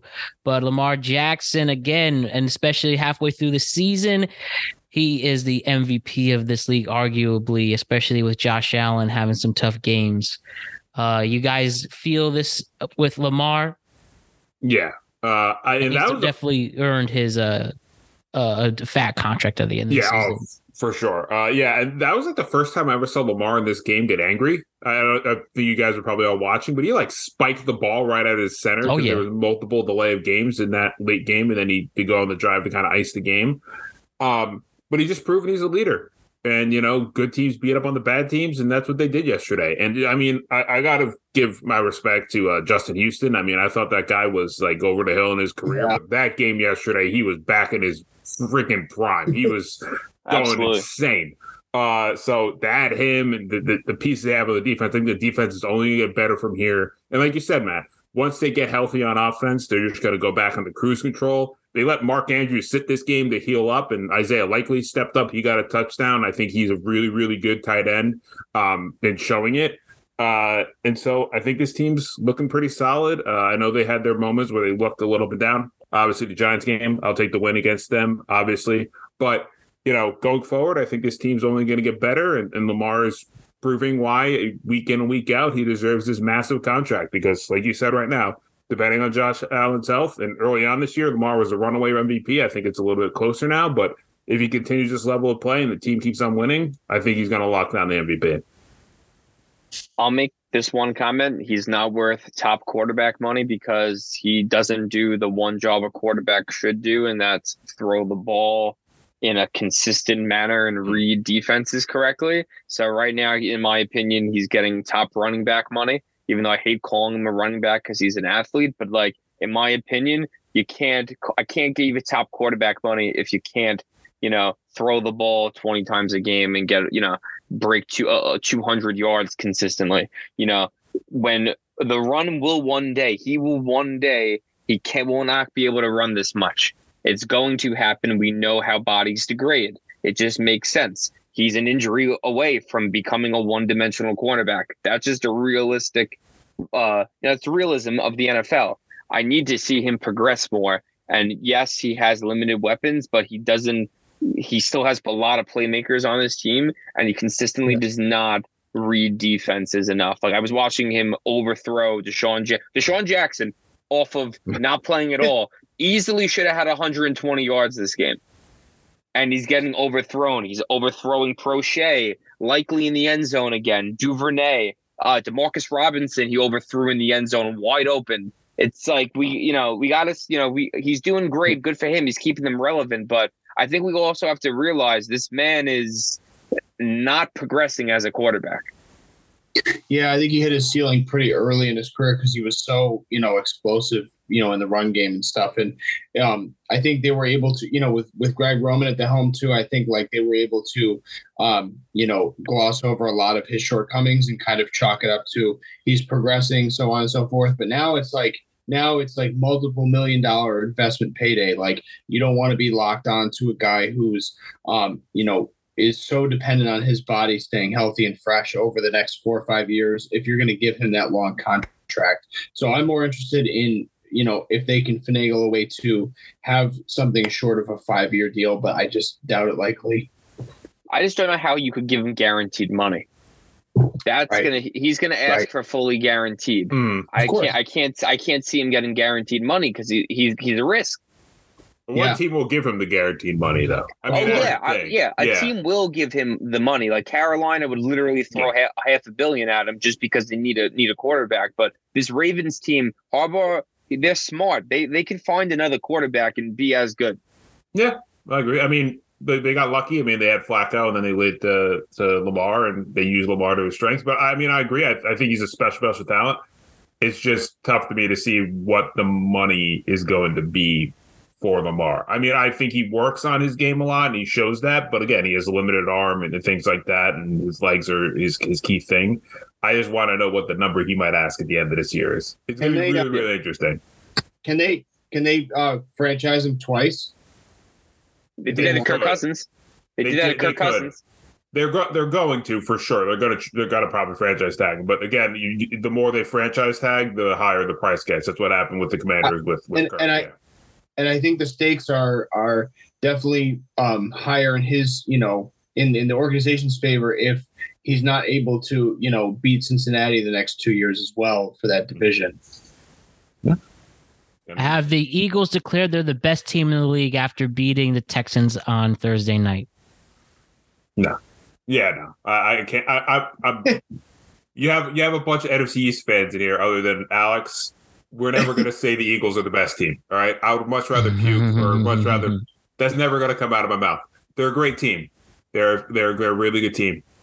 But they beat the Texans. The Giants should do that this Sunday. If not, I'm going to be very, very pissed off.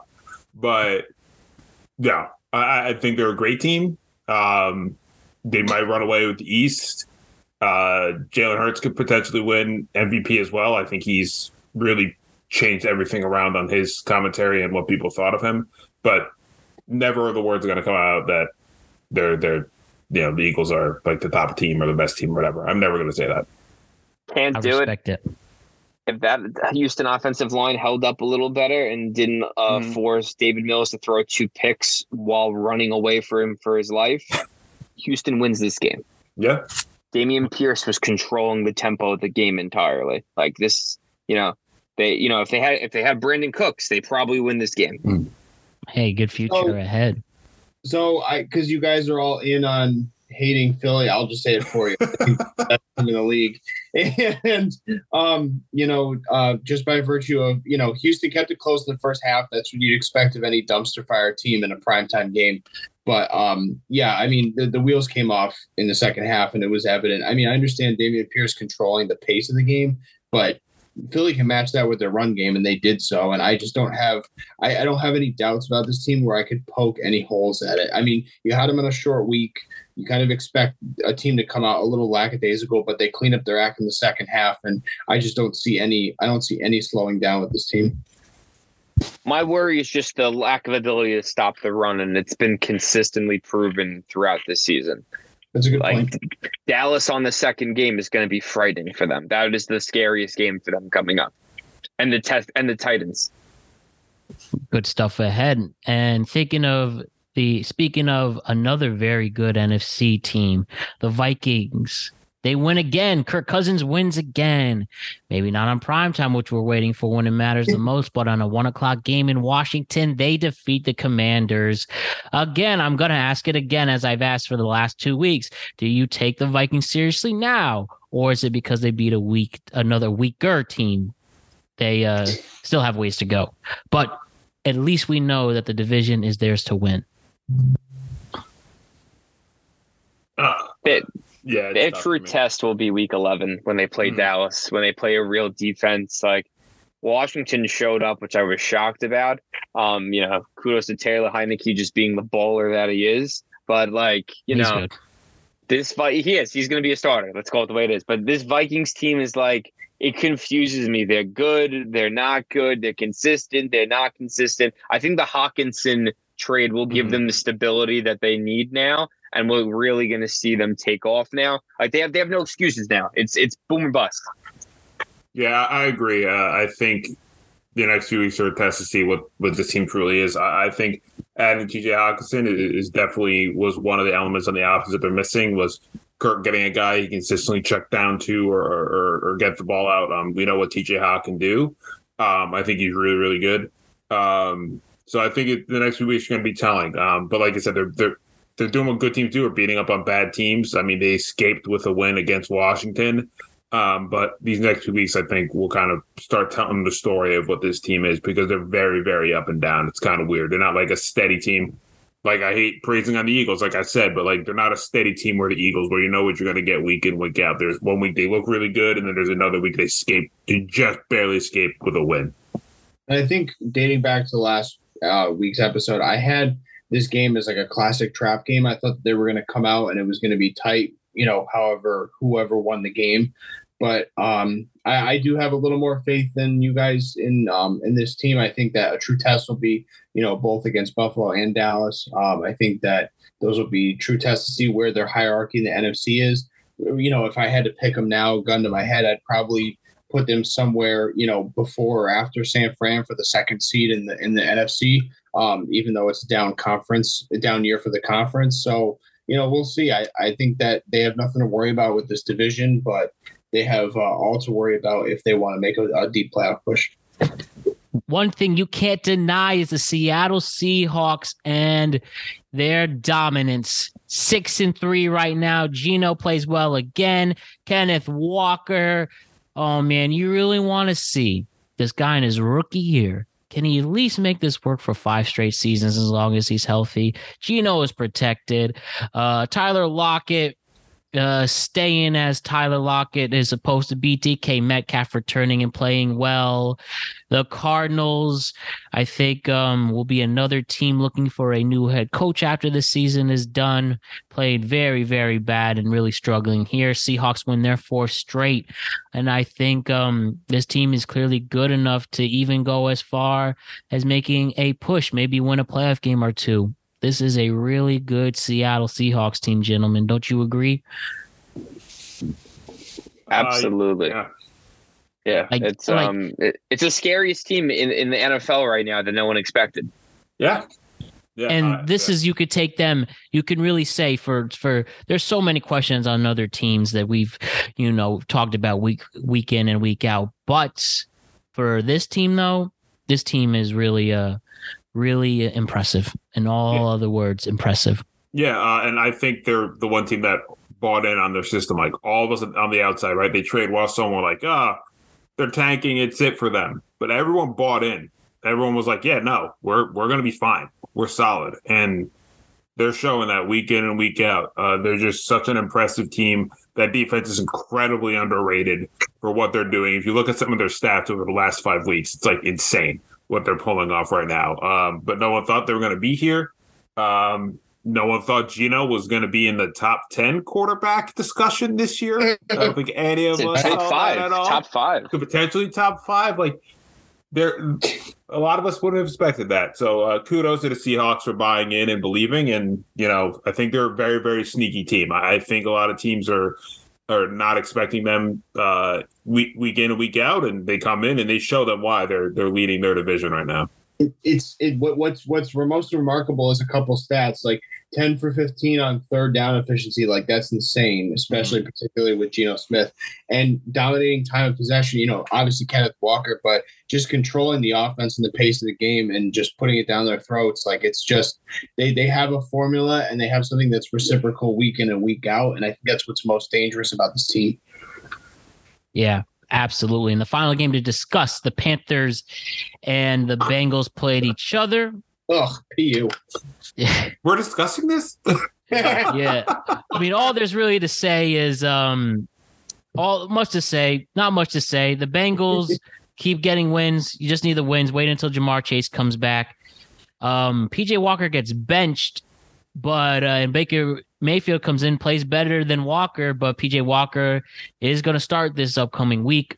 Sam Darnold is activated, but I guess he's not ready to play.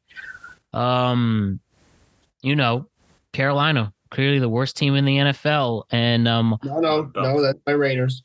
Oh, well, you think? I don't know, Alex. The Panthers they're pretty bad. Yeah. We may take the turn on this one. Sorry to interrupt, Matt. No worries. Just Joe Mixon with 5 touchdowns. Yep. Whoever has him on fantasy clearly won their game. And kudos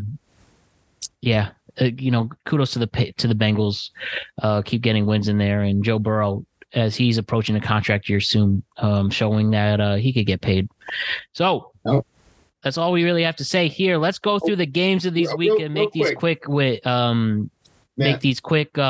predictions, but I'll let you finish your point. Sorry. Well, I just wanted to I wanted to touch on where we think the Cincinnati-Baltimore ranking is currently, but also I wanted to just make a quick point about the Chargers-Atlanta game too.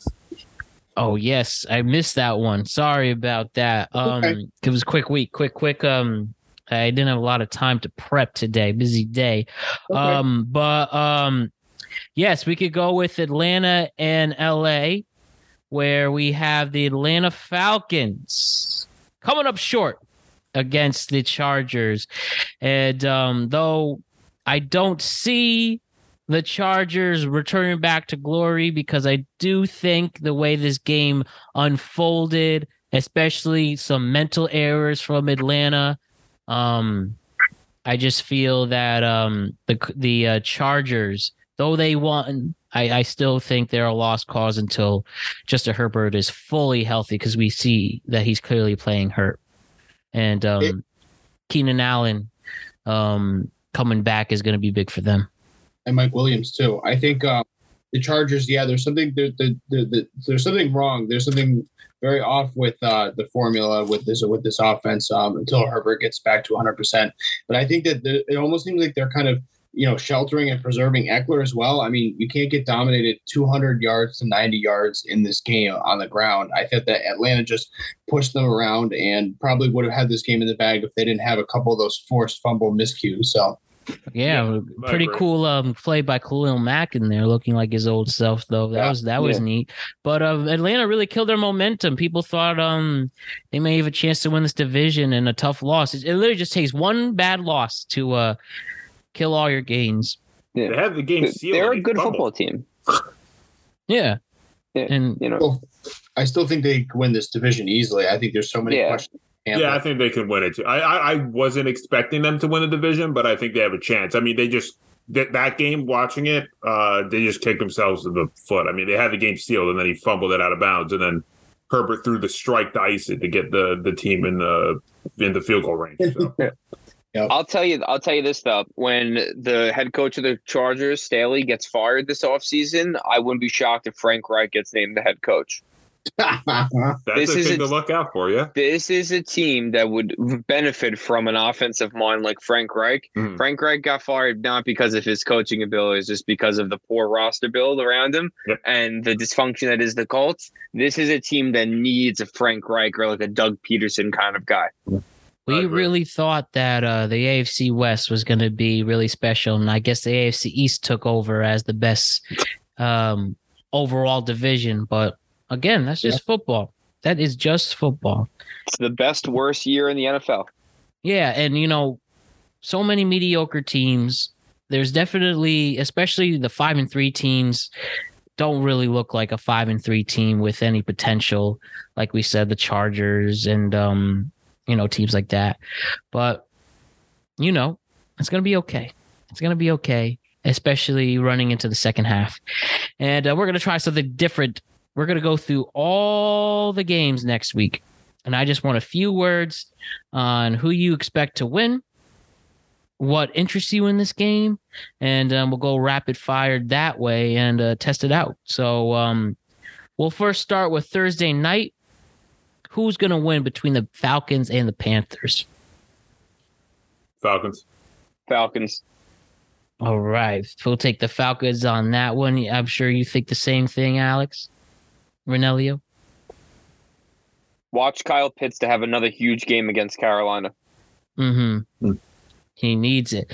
The Texans and the Giants. The Giants, after not an embarrassing loss to the Seahawks, but a very tough one, go up against a 1-6-1 Texans team. I think it is fair to say that the Giants should be able to pull this off.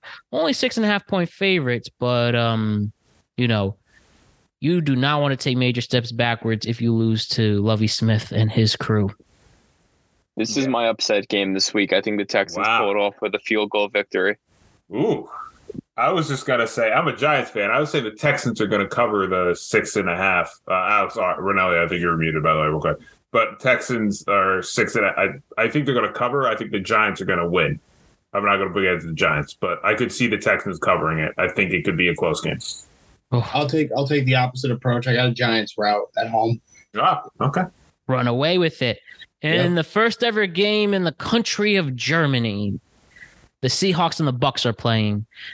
Headliners for completely opposite reasons.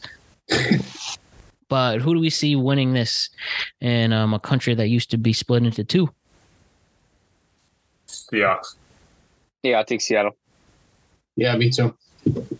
I'm going to go with Tom Brady getting the love of another country and leading into a big upset victory. And, the Bucks are actually favorites in this game, only by 2.5, but I think they will get those points and get the victory. Vikings and the Bills. I think this is really the true test for Minnesota. Despite the injury issues Buffalo's facing, they're on the road. We have a spread of 5.5 points for Buffalo. Who's taking this one? Matt, I think the Vikings.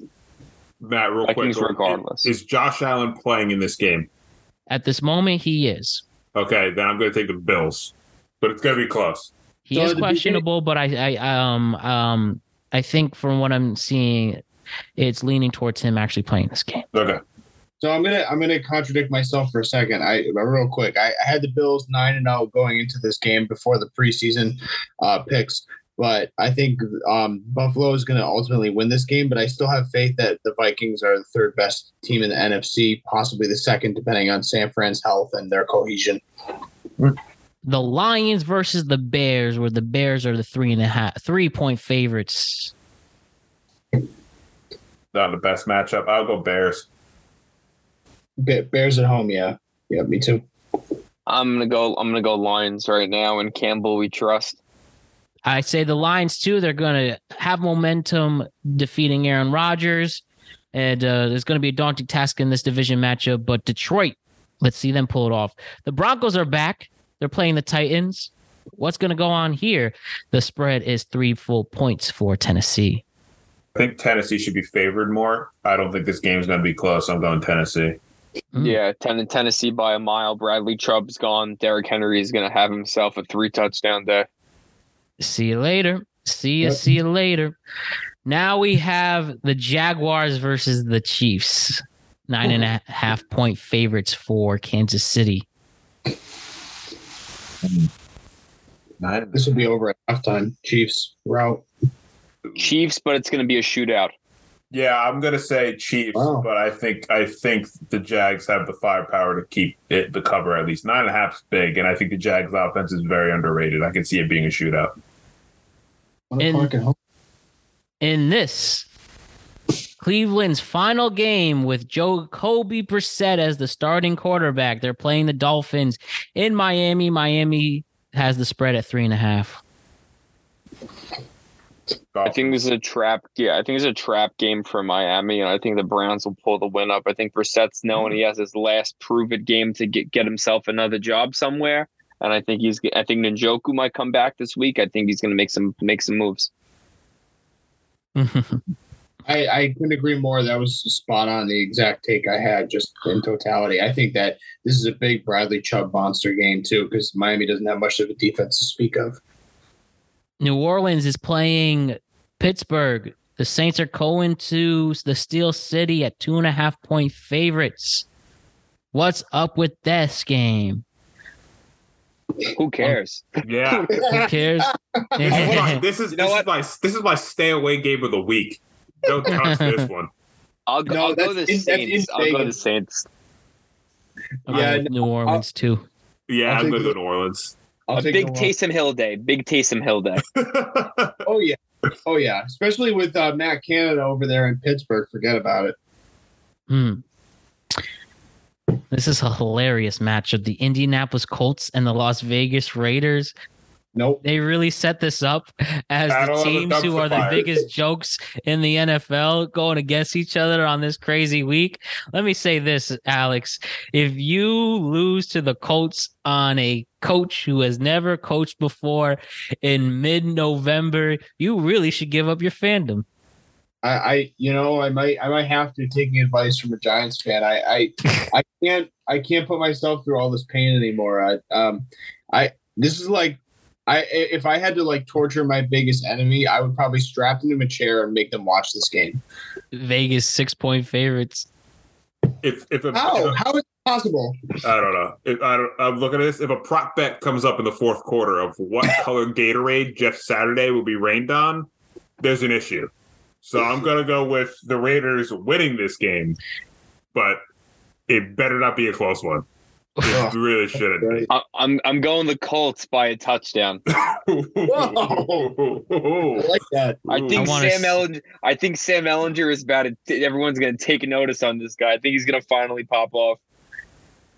We have the Cowboys and the Packers, two classic NFL franchises, playing at home for Aaron Rodgers, 5 point favorites. I believe this is the Fox game of the week. Aaron Rodgers, can he redeem himself against the Cowboys this time? A team he has handled well in the playoffs. Maybe this truly is the one. If you can't beat the Cowboys at home at Lambeau, this could be the one that breaks him. Broken Aaron Rodgers. Green Bay wins. I can't believe I'm saying that Green Bay wins. They're going to mismanage Ezekiel Elliott and Tony Pollard this game because they want to make Zeke the lead back, and it's going to really mess with their chemistry. And I think Aaron Rodgers is going to pull an Aaron Rodgers, 40 seconds, Allen Lazard touchdown on the sideline. 5 point favorites for Dallas, by the way. This is a tricky one. I know we're trying to do rapid fire for these.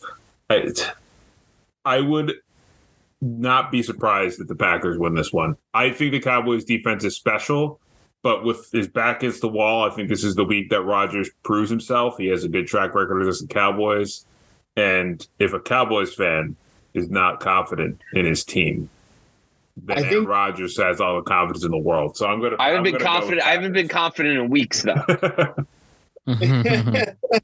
I think actually surprisingly, I think whatever the weather may be, that's going to be a bigger factor because I think Dallas played poorly in bad weather situations. And I think that Green Bay could expose them, in the right circumstance. So we'll see.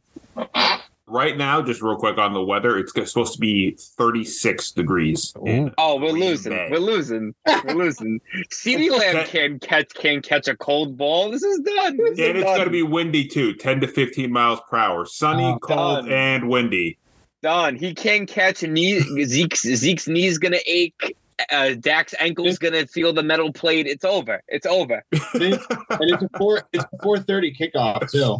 Yeah, so it's going to be probably even cooler at that point. Yep. Yeah. We'll see.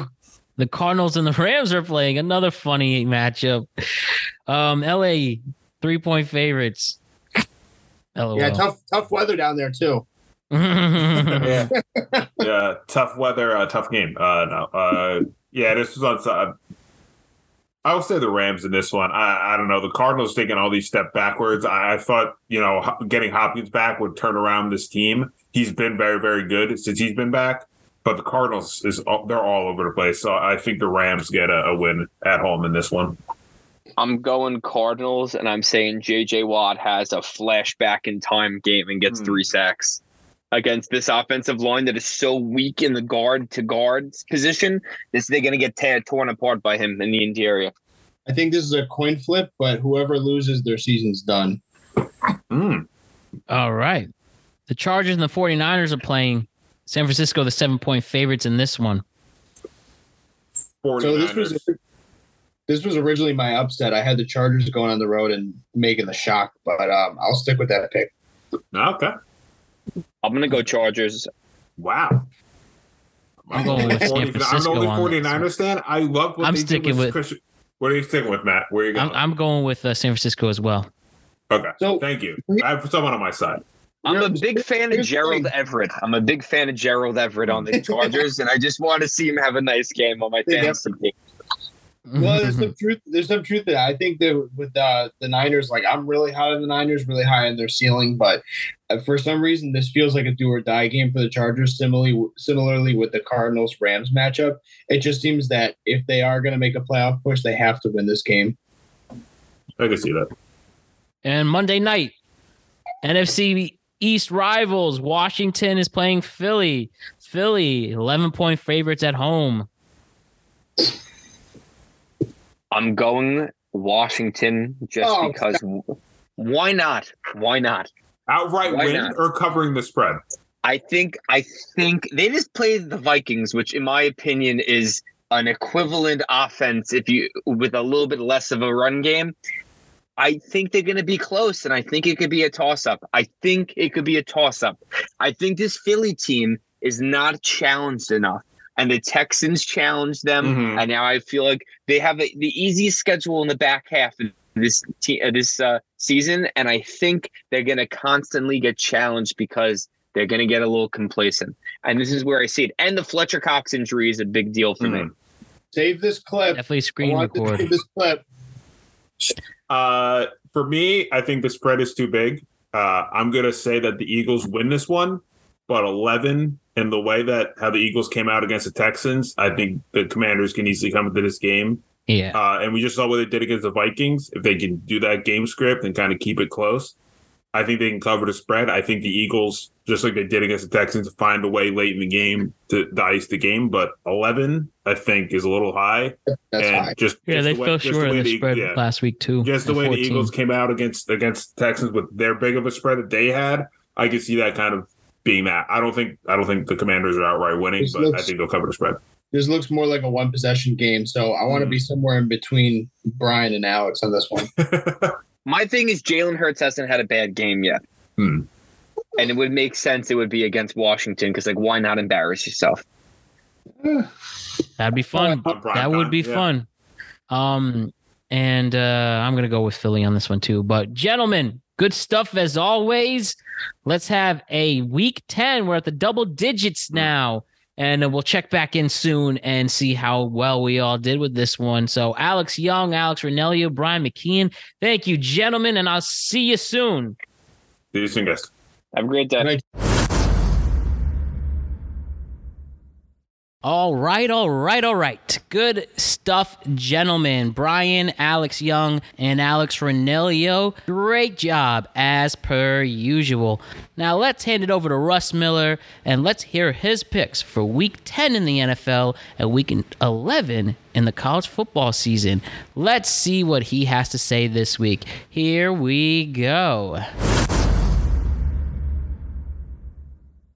Good afternoon and welcome to Ramblin' Russ in the NFL, in the league where they play for pay. As last week, Ramblin' was 3-1 in both college and pro. And here are your pro selections for week number 10. Hard to believe the 10th week is upon us.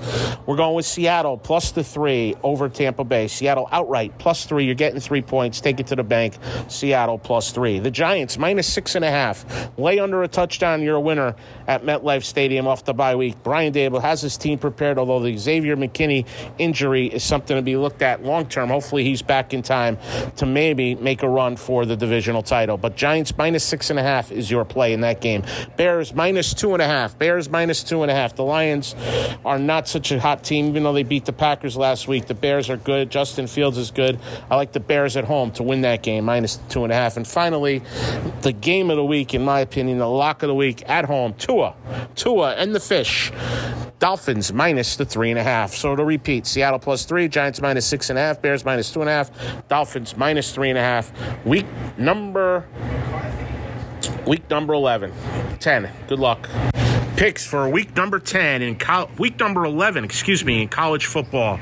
Week number 11 in college football. Start tonight with Akron plus the 7 points tonight. UConn plus 14.5. Kansas plus 3.5, and Penn State minus 10. Again, Akron plus 7, UConn plus 14.5, Kansas plus 3.5, and Penn State minus the 10. Good luck.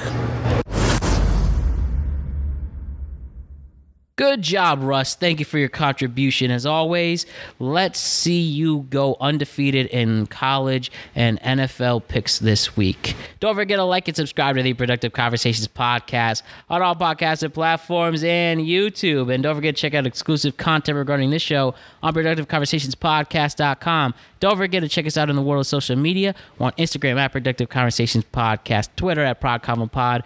We're on TikTok at Productive Conversations. We will see you back here next week with a whole new batch of shows. We'll talk about Week 10 in the NFL, and we will have some special guests on other shows along the way.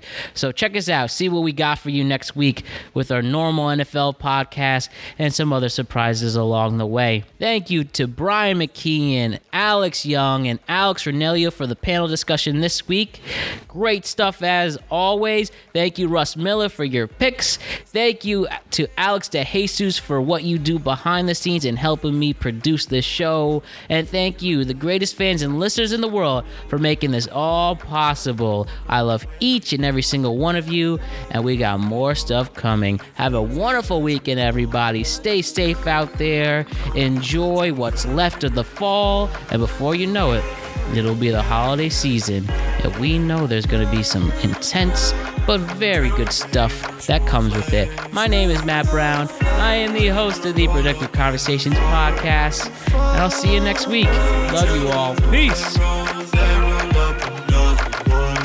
Late night, midnight, yeah, gon' hit me on the FaceTime, don't waste time, yeah, gon' hit me on the FaceTime, waistline, love it when you grab me on my waistline, baseline, love it when you grab me on my waistline, good time, drink right, yeah, I love it when you fit right, heels nice, dress tight, hair looking poppin', girl, you damn fine, your glow, really hitting on the moonlight, tunes right, grooves right, new nights, step right, not young, pour up, yeah, you got no work tomorrow, get home, when you get home, you can sleep in, you on furlough, take me home, right down the Melrose, keep the night going, all week you deserve some, late night, midnight, yeah, go